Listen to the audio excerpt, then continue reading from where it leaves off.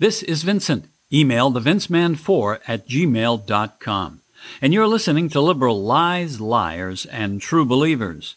We all know that liberals lie. They lie all the time. And their friends in the media lie too. Their uninformed true believers claim liberals are the smartest people in the room. But facts prove that wherever they have power, there's only failure. Our mission is to expose their lies, to stand up to their lies, and to keep our freedom. Will a million lies save the Biden administration? If that's what it takes, Joe Biden and members of his administration are ready and willing to tell them. And the mainstream media will do their part to fact-check the lies, say the lies are truthful, and spread them far and wide. And they'll try to make the American people believe every one of their lies, too. But making up a million lies to save Joe Biden won't be easy, and he isn't helping either. In fact, every time he opens his mouth and mumbles something, he makes it harder for them to lie and make him look good. And the other thing is this: a million lies are a lot of lies. That many lies all joined together would form a chain that would stretch all the way to Mars and maybe even beyond. But Democrats, they're really good at telling lies, so I'm betting that they and their friends in the media, they can do it. The question, though, is this: are a million lies enough lies to save them? Realistically, it might take 2 million lies or even 3 million lies, and that's assuming enough people are dumb enough to believe their lies. Democrats have been lying for so long, and it's always worked for them, so there's been no reason to stop lying. Why should they stop? Every time they lie, the media backs them up, no matter how big the lie or how outrageous it is. Oh, once in a while they get caught, but then they're excused for lying. After all, their reasons for lying are sincere, and they're only trying to help people, so their lies are acceptable. No need to fact-check liberal lies, because even if they are stating something that's wrong, they're doing it for the most noble of reasons. And saving the Biden presidency is noble, and any lies they tell to help save him are being told for the best possible reasons. Of course, the same can't be said for anyone who disagrees with them. If you disagree with them, you're obviously a racist or a homophobe or a climate denier, or just a plain, flat-out evil person. You're the devil, and you must be canceled. It used to be that people could disagree with each other and still be friends, but that was a very long time ago. It was before the age of wokeness, before the winner-take-all mentality that's taken over politics. Republicans, at least some of them, but unfortunately not all of them, want people to have freedom. That makes them very bad people. It's been proven over and over that the American people simply can't handle freedom, so this outdated concept must be thrown away. So Joe Biden is under attack because he's failing. He's failing because his policies are some of the worst in American history. Now, it's possible that he's failing too because he's senile. His handlers did a pretty good job of covering that up during the election, and they covered up for his rotten son too. But they can't hide it anymore. People are seeing it for themselves. What were they thinking, the people who actually are in control of the White House? They hated Donald Trump so much that they were willing to put this feeble-minded old fool in the Oval Office. Donald Trump was a monster, they said. He wanted to build a wall and build up our military and take a strong approach to foreign policy.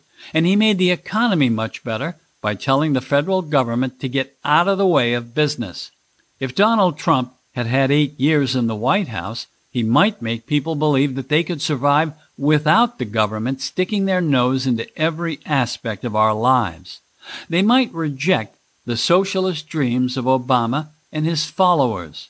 They knew Joe Biden couldn't handle the job, that he wasn't up to it physically or mentally. But that didn't matter. Donald Trump had to be stopped. Capitalism had to be defeated and replaced with authoritarian socialism. They thought they could control Joe Biden because he was weak and feeble. They thought they could program him to say and do what they wanted, and nobody would ever notice that he was incapable of doing the job. President Obama and Susan Rice and others, they took a big gamble that they could control Joe Biden, that they could prop him up and make him look competent. And it might have worked, too. They could have kept most of the Trump policies, and if they did, maybe they could have gotten away with it. Think about it.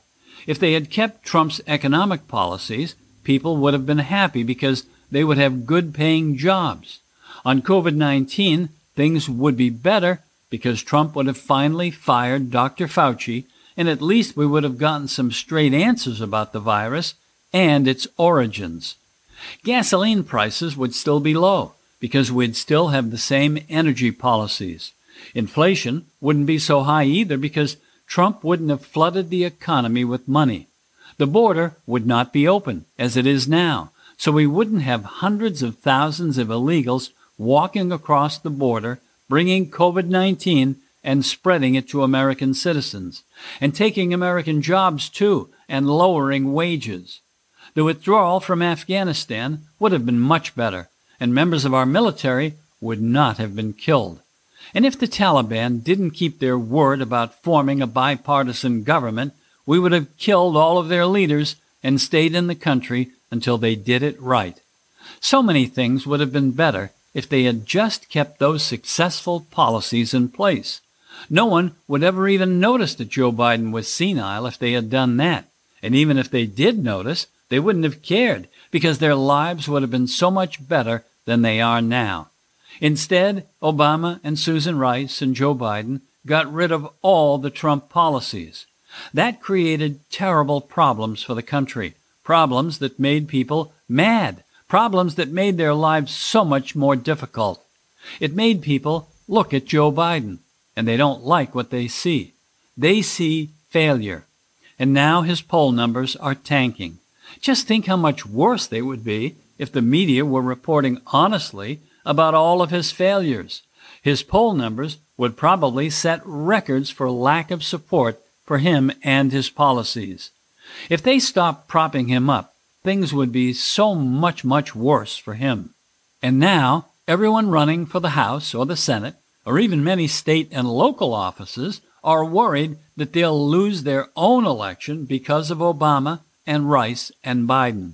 This is beginning to hit home for them, and they're worried, and they're upset.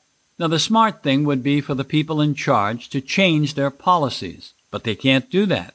Joe Biden has always been very stubborn, even when the facts are conclusive, even when the facts demand that he change. Obama and Rice, now they can't get him to change.